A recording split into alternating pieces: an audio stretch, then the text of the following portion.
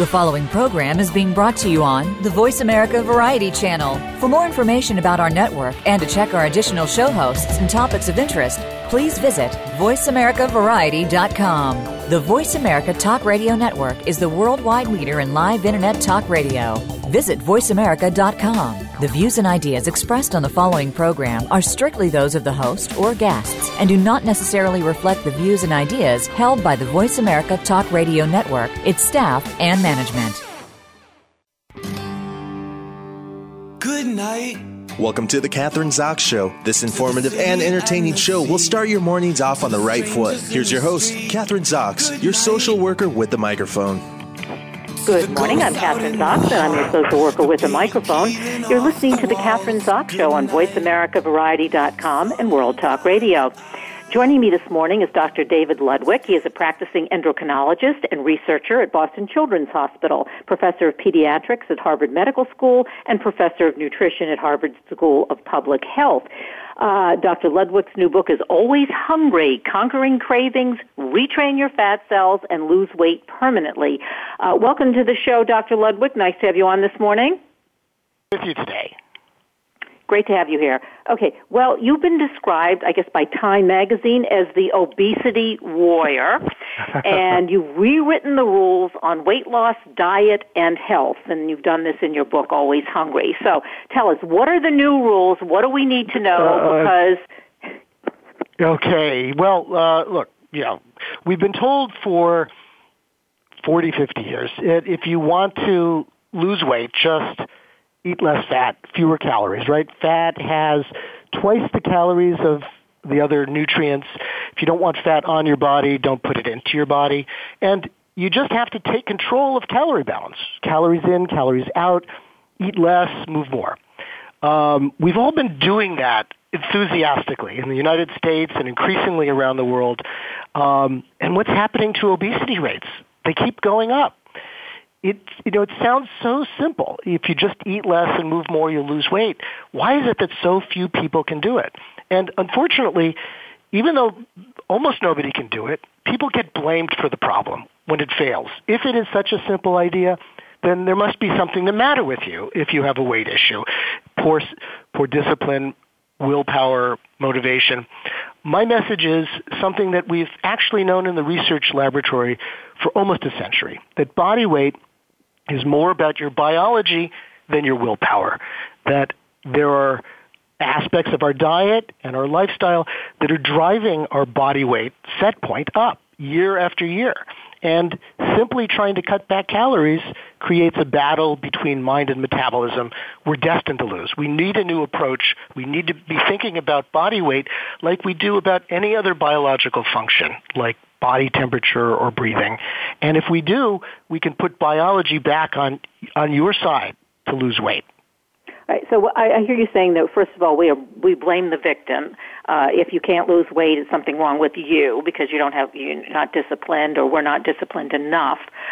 But now you have to explain to us in layman's terms, what does that actually mean? How, right. Yeah. Okay, so what's the basic problem with weight gain?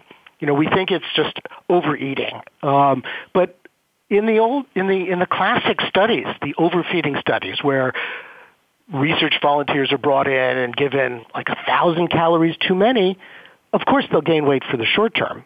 But what happens? Their appetite and hunger vanishes. Their metabolism speeds up in the body's attempt to get rid of those extra calories. People in the overfeeding studies are just as miserable as people in the starvation studies. And once they end, the studies end, their body weight comes right back down to where it started. So we are proposing something radical, that overeating doesn't make you fat, and not over the long term. It's the process of getting fat that makes you overeat. Okay, so that kind of messes with the mind a little bit. Think of it this way. The low-fat, very high-carbohydrate diet that we've been eating for 40 years has raised levels of the hormone insulin in our body much too much. Insulin is the ultimate fat cell fertilizer. When you have too much insulin, fat cells get programmed to grow. So they feast, the rest of the body starves. The fat cells are told to suck in all of the calories, too many calories in the bloodstream. So they start growing, but there aren't enough calories for the brain and the rest of the body. So the brain doesn't see too many calories in the fat cells. It sees too few in the bloodstream, and it does what it's supposed to do. It makes us hungry, we start craving foods, and it slows down metabolism. If you just cut back calories, you make that situation worse because the basic problem is these fat cells on calorie storage overdrive. What we've got to do is not just cut back calories. In fact, we tell people to forget calories, but eat in a way that lowers the hormone insulin, calms something called chronic inflammation. When that happens, the fat cells open up and release these pent-up calories back into the bloodstream. Your brain says, "Oh, that feels good." Turns off hunger and craving centers, speeds up metabolism, and you begin to lose weight with your body's cooperation, not with your body kicking and screaming. All right, so Dr. Ludwig, then it's what we eat, right? What you're saying is the actual foods that we eat that will help us to get thinner or to maintain our weight. But what I don't understand is that, let's say over the past 30 to 40 years, we're getting fat, as you say, fatter and fatter. Why weren't we fat in the 50s or early 60s, and why all of a sudden now? And we're not just fat, we're obese. It's not like we're 20 pounds overweight. It's 200 or 100 pounds or 50 pounds overweight. Right. Well, that's the key question. Why? So there have always been people who are on the heavier side or on the lighter side, and of course genetics have a lot to do with an individual's predisposition. One person can seem to eat anything they want and never gain weight, although that doesn't mean they're healthy on the inside. Other people walk by a bakery and seem to gain a few pounds. But our genes can't explain the obesity epidemic. They haven't changed over the last 40, 50 years. Something has triggered our bodies across the population, across the world, to year after year increase average body weight, year after year. And that's not even stopping. That's continuing upward. And when did the obesity epidemic start in the United States? Well, right about the time we were told to cut back on fat in the late 1970s. We were worried about eating too much fat for heart disease. And then the message generalized. Remember the first food guide pyramid in the United States. All fats were at the top to be consumed sparingly. The base were all of these carbohydrates, grains and other starchy foods, 6 to 11 servings. As we started eating more of these processed carbohydrates, our insulin levels went higher than ever before, and that's just when the obesity epidemic kicked in. We've got to reverse that. We can't reverse that by just cutting back on calories. Maybe the last thing I'll say about this this approach, this calorie balance approach, which, I think has done a lot more harm than good because it's, as we've discussed, it's stigmatized people. It's also actually impossible to follow. Nobody, not even an expert in nutrition, can guess their calorie balance, can estimate it to within 350 calories a day. If you were off by that much in the same direction every day, after a few years, you could go from lean to massively obese. Calorie balance is a very imprecise science. And if it were so important to controlling body weight, how did people ever avoid massive swings in body weight before the very notion of the calorie was invented 100 years ago? Well, I want to fit this into this. What role processed foods, for instance, and portion control, how does that fit into what you're talking about in terms of being able to lose weight or maintain weight or not gain weight? Well, yes, processed foods are critical, and most of the processed foods, these industrial food products we've been eating, are based on sugar and processed grains. These are the cheapest commodities. The food industry loves to use them. If you're going to take out fat, like a kid used to drink a glass of whole milk, for example, for a snack in the afternoon. You instead tell them to drink fat-free milk, and it tastes watery, and it's unsatisfying. So instead, they dump in sugar, and they call it chocolate or strawberry or vanilla milk. Now, that's a really bad trade-off, increasing the sugars and the starches for fats. As we discussed, we used to think that cutting back on fat will actually lead to weight loss, and it doesn't. The latest systematic reviews suggest that higher fat diets are much more effective for weight control. They're also great for your heart. A study called Predimed, which was done in Spain, published in the New England Journal of Medicine recently, put 7,500 adults on either a low-fat diet or higher-fat diets with loads of nuts or olive oil. In fact, they gave one group a liter of olive oil a week. That's a huge amount of very high-fat food. They had to end the study early because heart disease rates dropped so fast in the higher-fat groups, it would have been unethical to keep the control group eating the low-fat diet. Interesting study, Dr. Ludwig, because, as I understood it, or I've heard from people in the industry, the cereal industry, I guess, when was it in the, I forgot what decade it was, but like in the 70s, decided that they want to sell more cereal. So then we were told that we shouldn't eat eggs because of the fat content, and we're going to get a heart attack, or if you've already had a heart attack, no more eggs. But it really had to do with the business of selling cereal rather than actual health, and so for decades and I think it's been reversed now, it's okay to eat eggs, it's okay to eat the yolk.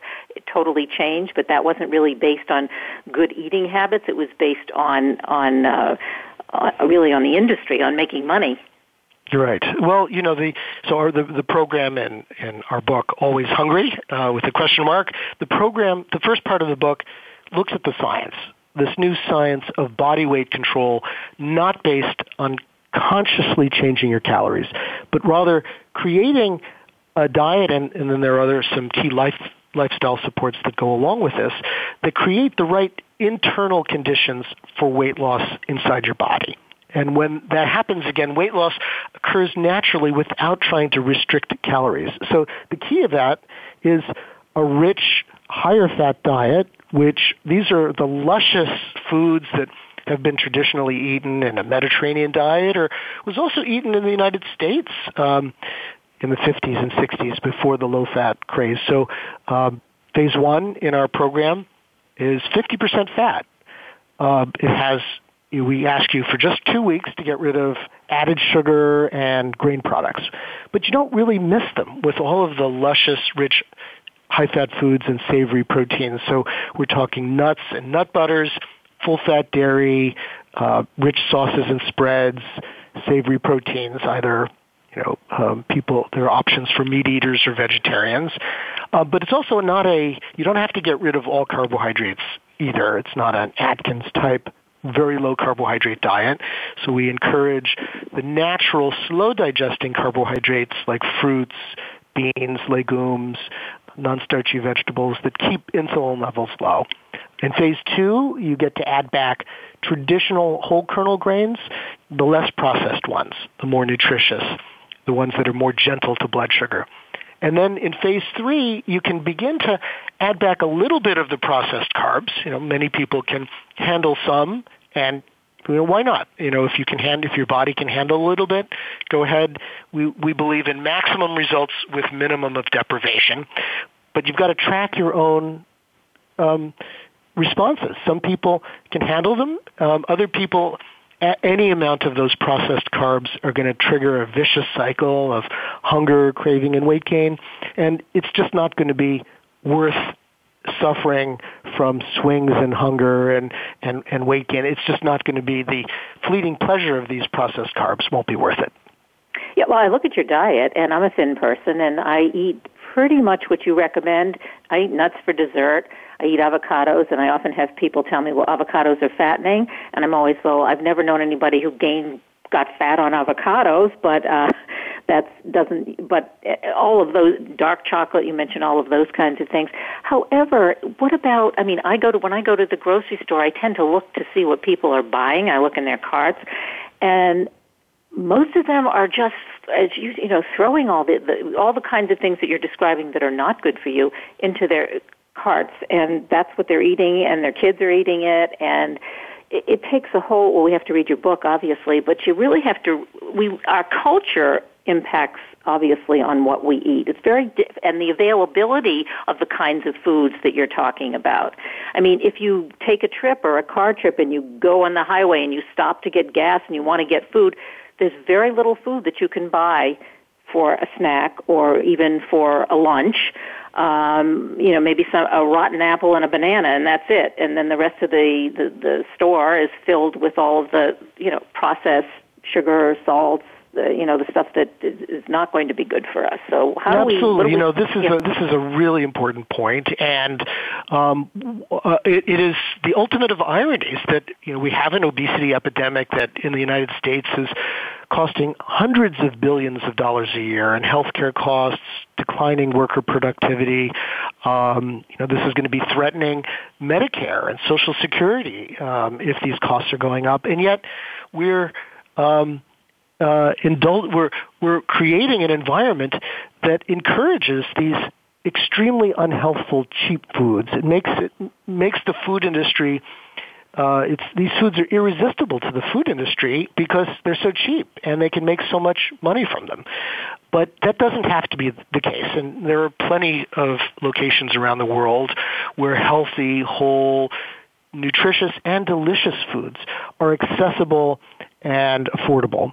And we need to, first, we propose we reclaim our own health. We start learning, forgetting these incorrect messages that we were fed during the 70s, 80s, and 90s about fat is bad. Bring our health, reclaim our own health, start eating right, reducing our heart disease risk factors. And then we can all work together. That's the purpose of the epilogue of the book.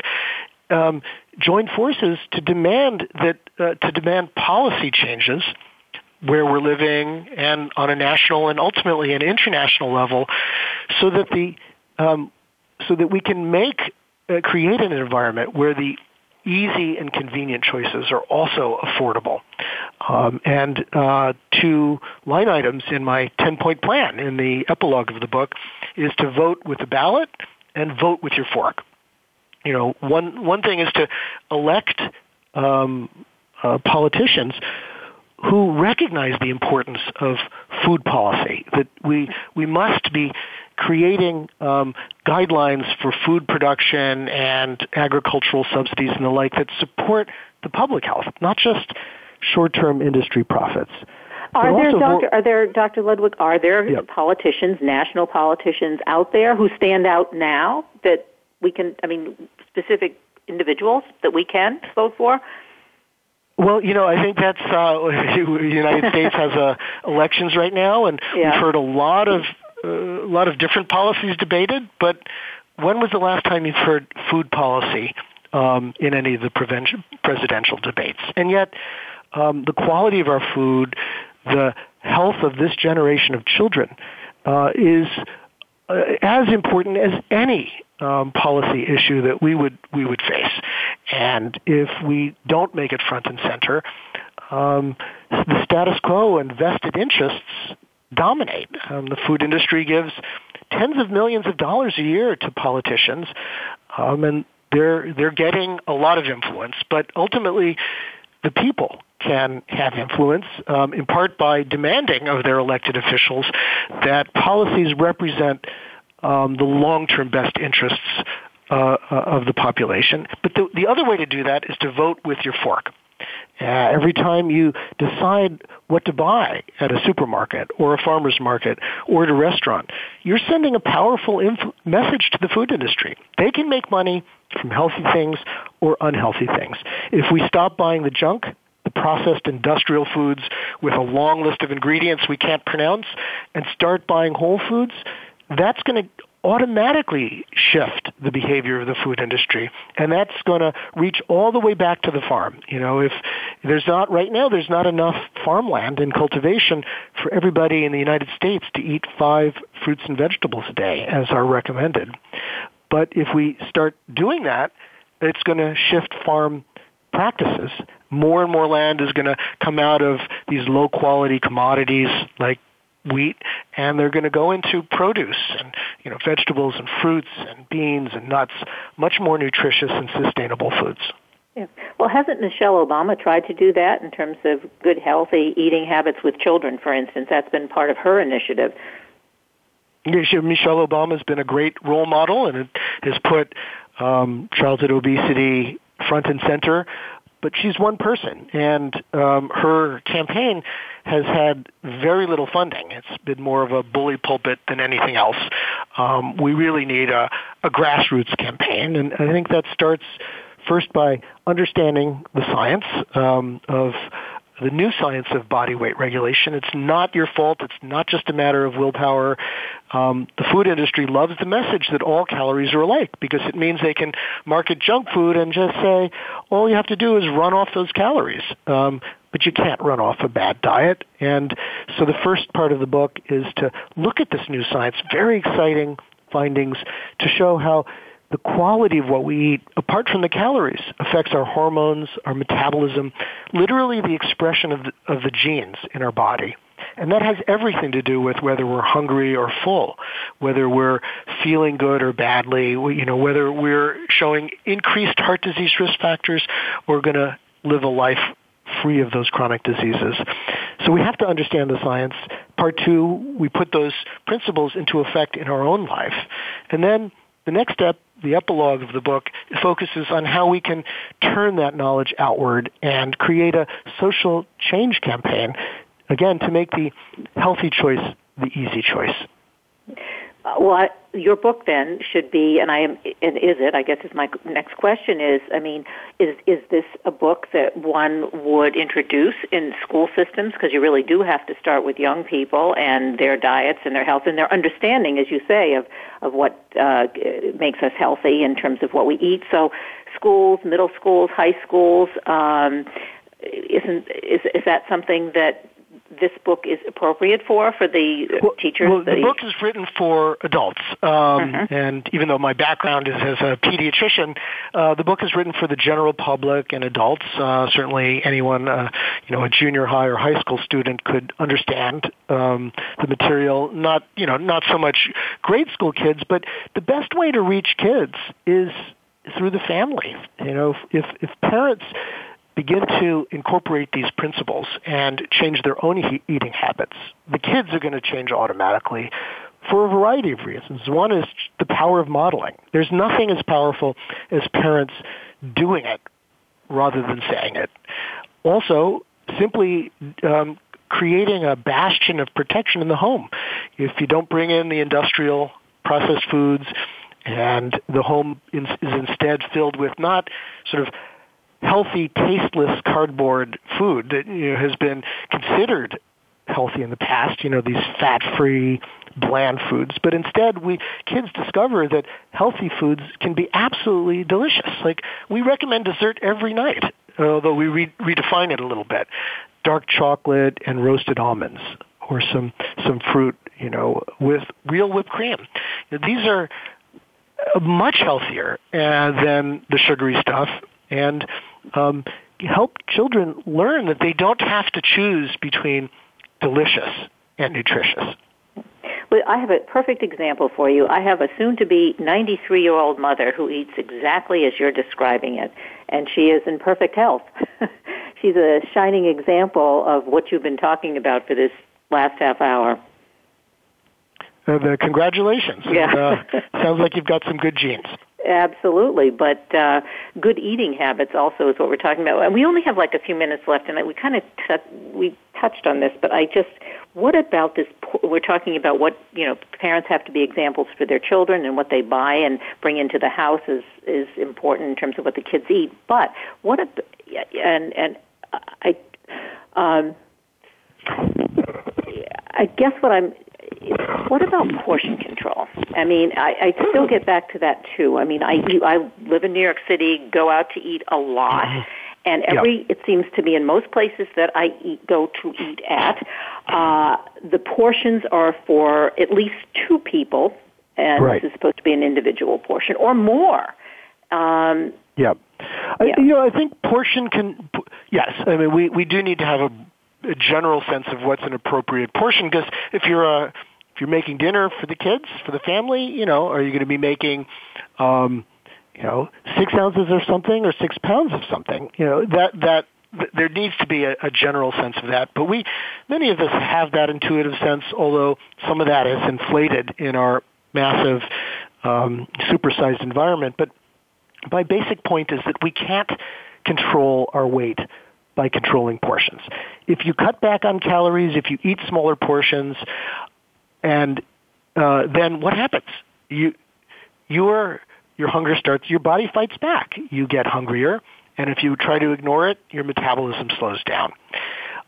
But if you eat the right quality of foods in the right proportions, you get the balances of protein, fat, and carbohydrate right, like we discuss in the book, then that automatically leads you to experience greater satiety, that sense of fullness after a meal.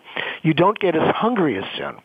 So the portions take care of themselves. We tell people our mantra is just forget calories, focus on food quality, and let your body do the rest. Your body will tell you when it needs calories, and it'll tell you because you'll be hungry. Your body will tell you when it's had enough. And in other words, don't full. fight what your body's telling you, which is what we have been doing when we're doing the calorie thing. We're all in low fats and the low fat, low calorie diet. We're already disconnected from our bodies, and the low fat, low calorie diet makes that worse. It tells you ignore hunger. Hunger is one of the most primal biological signals we have. When you're hungry, it's your body saying, I need fuel. And you can neglect that for a while, but your body's going to fight back harder and harder. That's why almost nobody can keep the weight off on a low-calorie diet. Instead, we tell people to forget calories, eat until satisfied, but if you eat the right foods, then the body will go into a weight loss mode. It'll try to get rid of those extra calories, just like the participants in an overfeeding study. Once the study's ended, they just naturally eat less, their metabolism speeds up, the body sheds that extra weight. Now, this may be slower than with a calorie-restricted diet, but what's the point of losing 30 pounds in 30 days, even if you could, if you spend the rest of the year starving and struggling to keep the weight off? Just a half a pound a week, which is very gentle, if it's sustainable, will get you where you need to go to get eventually. And if you're not hungry, and if you're enjoying the food and feeling great, who cares if it takes a little longer if you can stay there? Very well said. We have to say goodbye. I want to mention the book again so that my audience can go and buy the book online, bookstores everywhere, I assume. Always Hungry, Conquer Cravings, Retrain Your Fat Cells, and Lose Weight Permanently. Dr. David Ludwig, who is professor of nutrition at Harvard School of Public Health. And is there a website that we can go to as well, Doctor? Yes, thank you. It's Dr. as in DR, drdavidludwig.com, and I'm also on social media at David Ludwig MD. And the last thing I'll mention is we do have a Facebook support community around the book. We're, in the last month, already up to 2,000 people. Invite your listeners to join our community, exchange recipes, get support. It's called the Always Hungry Book Community on Facebook. Great. Thank you so much for being on the show today. Thanks for having me. We're going to take a short break. I'm Kathryn Zox, your social worker with a microphone, and you've been listening to The Kathryn Zox Show on VoiceAmericaVariety.com and World Talk Radio. Don't go away. We'll be back in a minute.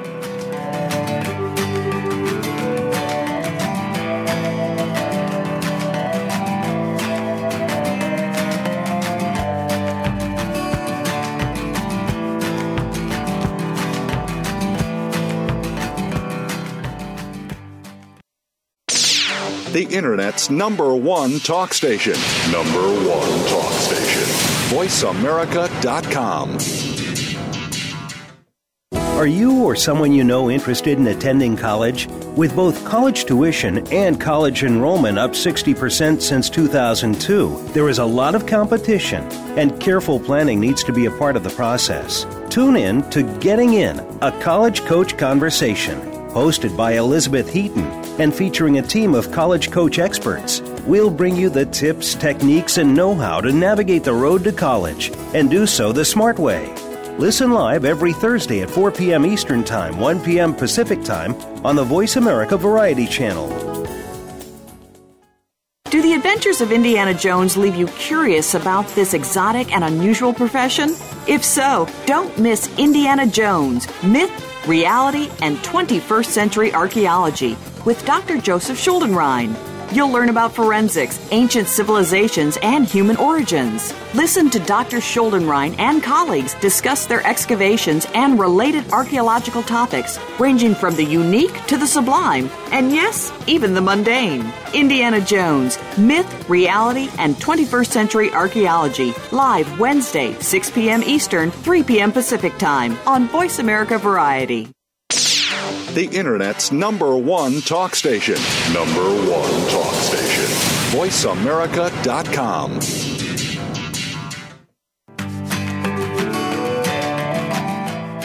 You're listening to The Kathryn Zox Show. If you would like to join our conversation this morning, call now. The toll-free number is 866-472-5788. That number again is 866-472-5788. We're back. I'm Kathryn Zox, your social worker with a microphone, and you're listening to The Kathryn Zox Show on VoiceAmericaVariety.com and World Talk Radio. Joining me this morning is Dr. Amanda Lehning, Ph.D., MSW, a fellow social worker. She's an assistant professor at the University of Maryland School of Social Work.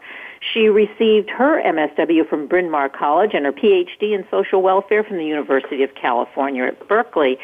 Her research focuses on the effects of policies, programs, and neighborhood infrastructure on older adults' health, well-being, and the ability to age in place. And her book addresses just those issues, creating aging-friendly communities. Welcome to the show. Nice to have you on this morning, Amanda. Yeah, thank you for having me. Great to have you. Okay, so, you are a fellow social worker and, of course, as I mentioned, a Ph.D. Creating aging-friendly communities. What does that mean? I know the aging population. I'm part of that, the baby boomers. We need special places to live in that will address our special needs, or what does that actually mean in layman's terms? Sure, yeah. So, what this book is about, this is a term that has become increasingly popular probably since the early 2000s. And basically it's the idea that, the way that our existing communities are set up in general are not very aging friendly. And so the idea is thinking about how we can change the physical infrastructure like transportation systems, housing, zoning, and also the social infrastructure like volunteer opportunities, social inclusion, social engagement, how we can adjust those things to better meet the needs of people as they age. Let's start with why they aren't friendly. Traditionally, I know in, let's say, my parents' generation, when people got older, they moved to Florida, for instance. They may have lived in the north. It's too cold, so they go to Florida and play golf or tennis or whatever they played. And that was sort of like the answer to where they're going to live as they get older.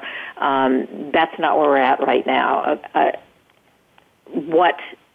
What's different about this population, and why, what's not working for us? What, in terms of we don't have aging-friendly communities?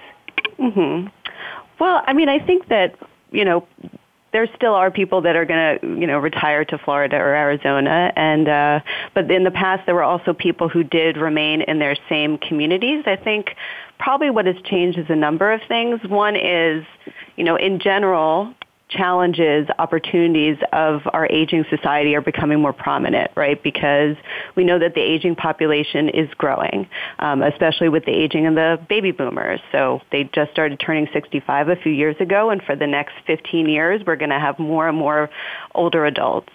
I think there's also this recognition that this idea of older adults as kind of one, see how to put this, that there's a lot of variety among older adults, right? People want a lot of different options. So some people want to be able to move to Florida. Some people want to be able to stay in their exact same home. Some people might want to downsize and stay in their community. And some people might want to move closer to family members, move in with children. So I think part of this is just recognizing that older adults should have more choices in where they end up. I think we're seeing fewer people going into nursing homes. Some people are always going to need to go into nursing homes, some sort of institutional environment, but we have now a lot more different options in the community for people to stay in the community. And, I think it's something that's just become this idea of aging in place is something that people are paying more and more attention to, recognizing that where you stay for a long time, maybe where you raise your family, where you have social connections, it's wrapped up in your sense of identity and sense of meaning, and it's something that we should try to preserve for people if that's going to be the safest option for them. All right, so we're talking about aging in place, and that's a good, description of it. How do we age in place, as you say? And just being 65 or older doesn't mean that we all have the same needs, which you described very well. So we want choices, options, and to be able to live well within those choices or options, right? So let's talk about aging in place and what we need to do to be able to facilitate that for aging-friendly communities. Yeah. So, I think I'm going to say a common theme that's going to come up a lot in this conversation is variability. So one thing to think about, what do we need to age in place? That's really going to vary, first of all, in terms of the kind of needs and wants of the individual, right? So it depends on your physical functioning, your cognitive functioning, the different types of supports you have available. Are there family members who can help, friends, neighbors? What kind of environment do you want to be in? It depends on the community itself. So thinking about an aging-friendly, I live in downtown Baltimore, for example, and what might make downtown Baltimore aging-friendly is going to be very different than what makes my mom lives in suburban Philadelphia. What makes her community aging friendly is going to be different than what makes my community aging friendly. Okay, let's stop there because I think that's great. Those are two different examples. What would be the differences downtown Baltimore and, say, Philadelphia? What are those differences to allow you to age in place or to allow her to age in place in those two different types of communities? Sure, yeah. So I think one thing that strikes me about, I can just give my own neighborhood as an example. So I'm lucky enough, I live in a very walkable neighborhood. I live very close to restaurants. I live very close to a grocery store, to a Target, things like that, to be able to get what you need. But one issue in my neighborhood is it's gone through gentrification, right? So there are some older members of the community, but a lot of people have left, and a lot of younger people are living there now. So it's professionals in their 20s and 30s primarily moving in there. So then you have to think about what are the challenges for that neighborhood in terms of the social infrastructure, I think, for older adults, for them remaining connected, because maybe people they knew for a long time are no longer living there. I also think, the sidewalks are not very well maintained. And all the houses, most of the houses are 2 or 3 story row homes. Most of them don't even have a bathroom on the first floor. So if you think about somebody being able to stay in their home, if they have any type of disability, it might become very difficult. I had knee surgery a couple years ago and learned that firsthand. It was very difficult to get around my house. It was a little preview, But so those are some things I think about in my neighborhood. My mom lives in a suburban community. The only place she can walk to within, say, a half mile is like a 7-Eleven and a Chinese restaurant. So it's very suburban.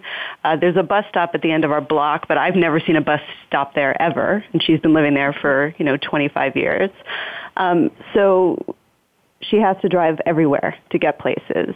So one of the major challenges in a suburban area, which is designed around the car, is how we can help people get around if they're not able to drive a car. She can drive a car now, but looking in the future, what are some ways that we can make sure she can remain engaged in the community and get where she wants to go, and not just to a doctor's appointment or hospital visits, which are very important, but kind of those life-enhancing activities, going to church, meeting up with friends, going out to dinner, things like that. So does that have to do with transportation? Because I think that's a huge problem because suburbia, that's where a lot of the baby boomers have grown up, and as you're describing it, as you do get older, they're very isolating. Exactly. You don't want to just be able to go to, get out just to go to the doctors or the dentist or to pick up your medication. So that's a real challenge, isn't it? Like, what is that? Does that have to do with transportation to help aging seniors or people who are aging to be able to get where they want to go? How do you resolve that?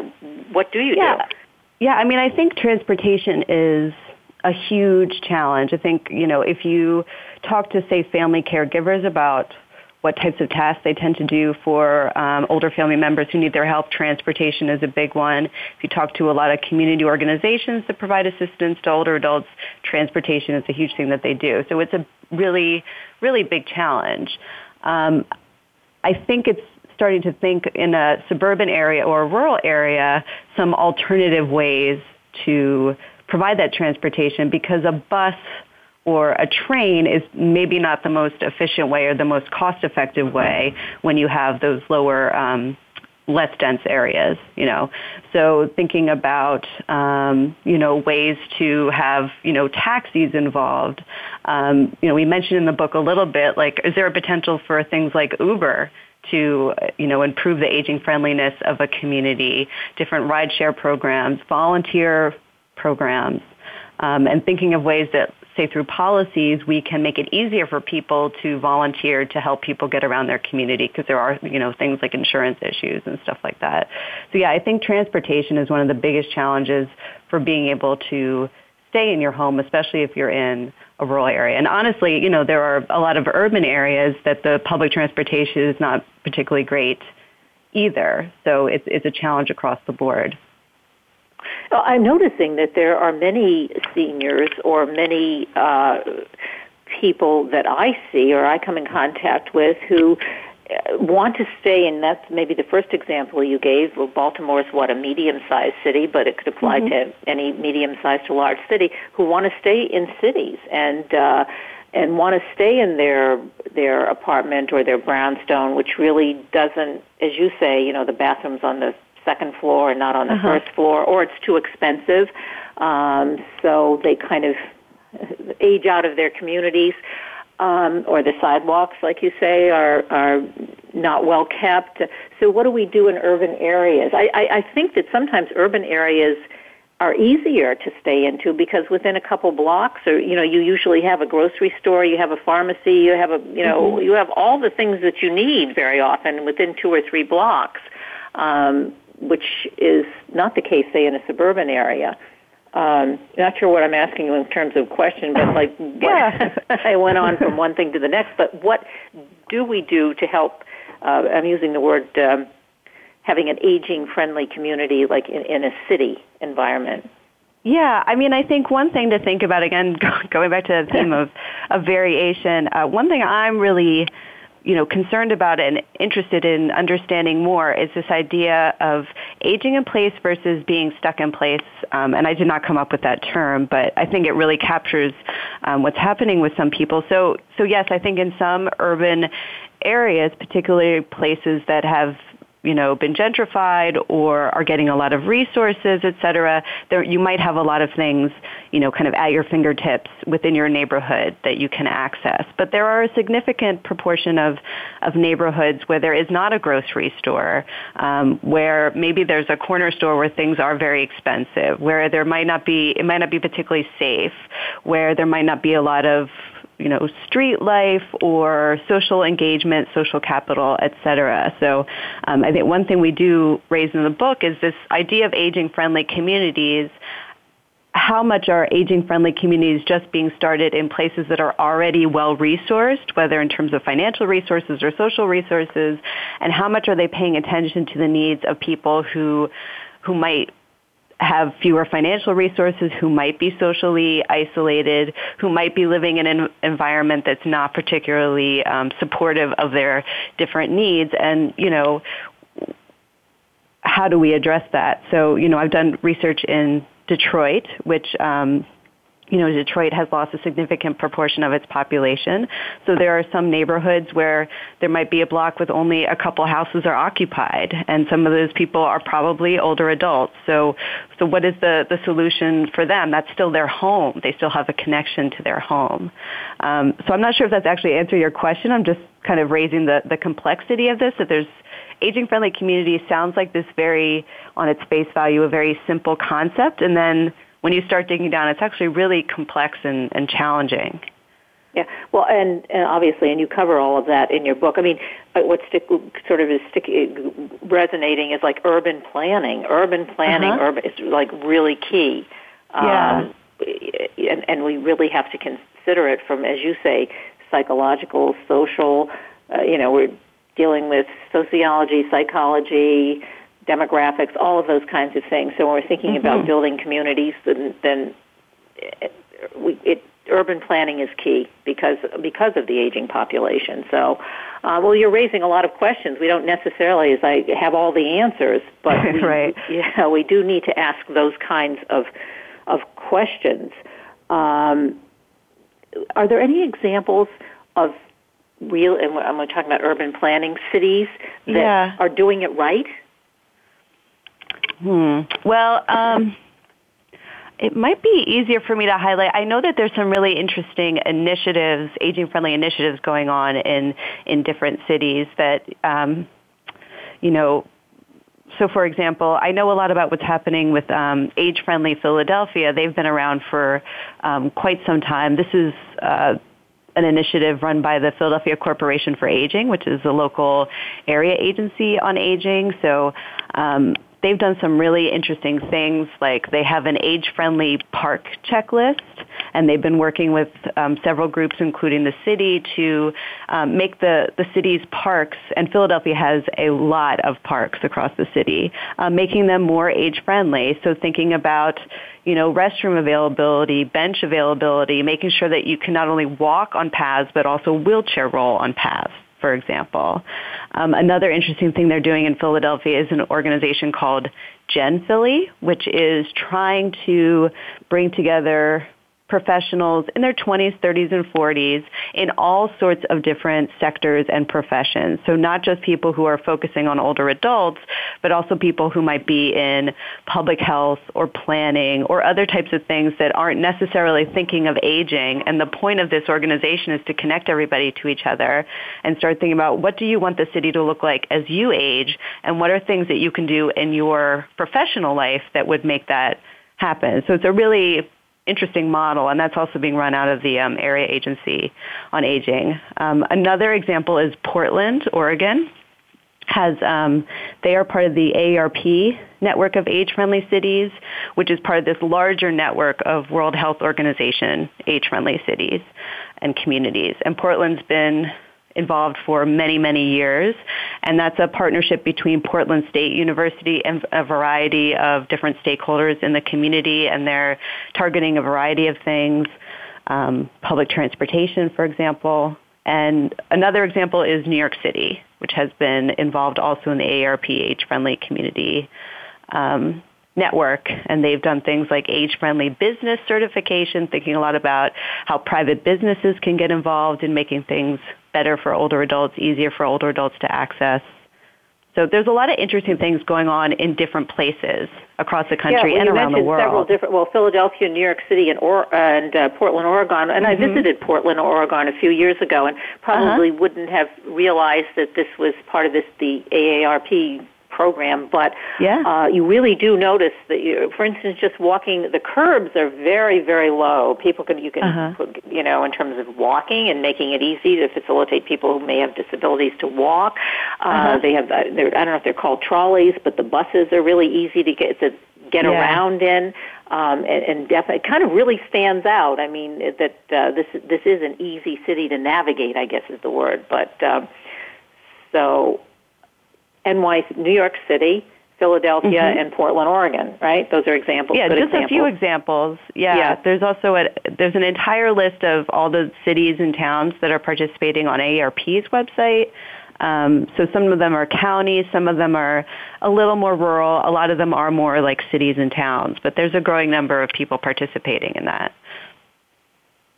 So in your book and in your research, what do you think is probably the most difficult issue that we have to tackle? I mean, is there a lot of resistance, let's say? Is there resistance politically to making these cities or making our cities aging-friendly communities? I would think everyone would be on the bandwagon for that, but not necessarily true, because it takes money, right, and leadership and politics, I think there's a number of challenges with this. I think one thing that's a big challenge is the fact that this is something that requires we talk about in the book, a collective impact approach, so that it can't just be the area agency on aging doing this, or it can't even just be the city planner doing this. You really need multi-sector, multidisciplinary approaches. You need a lot of different people to come to the table to make this happen. And that can be a challenge because different disciplines and sectors, we have different languages, we have different priorities.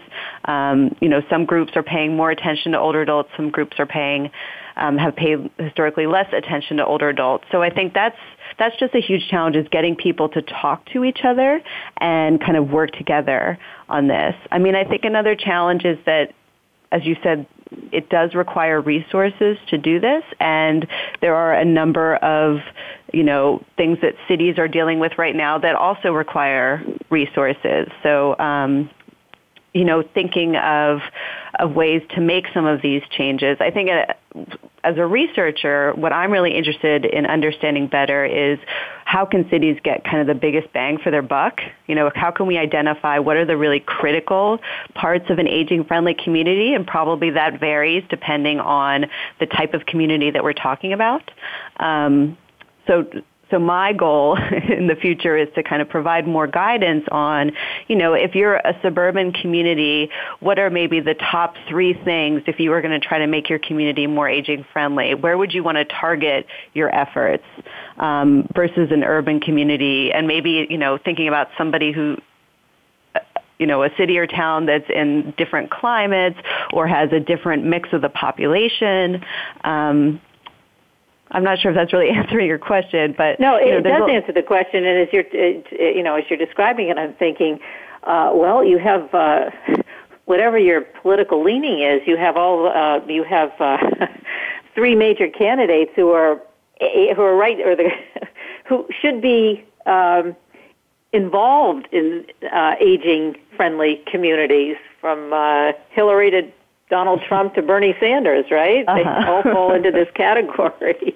Yeah. Yes, yeah.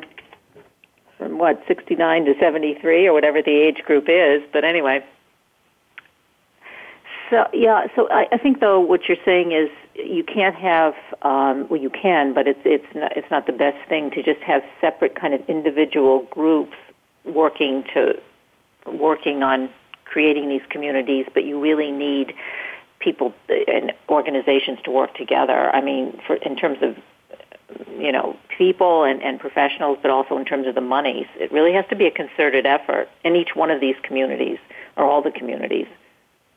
Yeah, I mean, and I think just a couple other things, too, is that the involvement of, the aging residents of the community is a really key part of this. And that can be very challenging, to make sure that you're getting the perspectives of a variety of older adults living in the community, not just the people that, tend to participate the most in these kind of civic efforts. I think also thinking about, because it is complex, and, when I talk about a collective impact approach, I think it's also not being so overwhelmed by the scale of this to think, well, there's no point in even trying, right?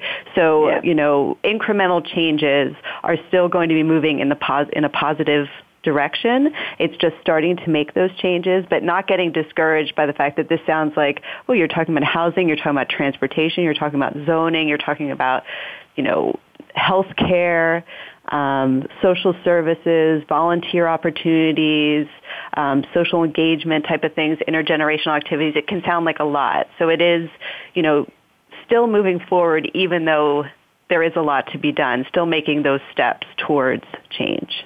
Yeah, I think that's really an important point. Kind of, I don't know if it's baby steps, but and kind of, maybe we only have a couple minutes left, but going full circle. But I think one of the points you made in the beginning of the show, the aging population are diverse. It's a diverse population in all areas, whether socioeconomic, educationally, physically, and So all of that has to be addressed, and it's not just because people are aging and getting older, they have all the same needs.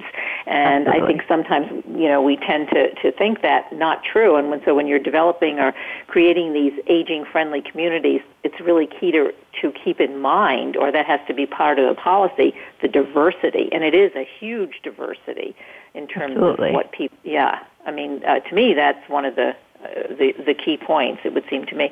Okay, a couple minutes left. Where should we go? You gave us a lot of information today. Creating Aging-Friendly Communities is the book. Where is that available? I know it's on Amazon, and I would assume that I'm not sure about bookstores, but I know that it is available on Amazon. Okay, so we can get it on Amazon. And do you have a website that if we are interested in what you obviously are doing, and we are, where we could go, and what's your website that we can go to? I don't have my own website. I do have a web page through the University of Maryland School of Social Work. Okay. Just a faculty page that has some information about me, has a list of publications and things like that, and my contact information and everything is there. Terrific. Thanks so much for being on the show this morning, Amanda. Yeah, thank you. Amanda Lehning. I was determined to pronounce it wrong, right? Creating Aging-Friendly Communities. Thank you. We'll have you on the show again. Okay, thank you so much. Yeah, great. We have to say goodbye. We've reached the end of the hour. I'm Kathryn Zox, your social worker with a microphone, and you have been listening to The Kathryn Zox Show on VoiceAmericaVariety.com and World Talk Radio. Have a great week, and we'll see you next Wednesday. We hope you have enjoyed today's episode of The Kathryn Zox Show. You can listen live every Thursday morning at 7 a.m. Pacific Time on the Voice America channel. Want to know more about Kathryn? Visit her website at www.kathrynzox.com. Be sure to join us next week for more interviews and great conversations with Kathryn Zox.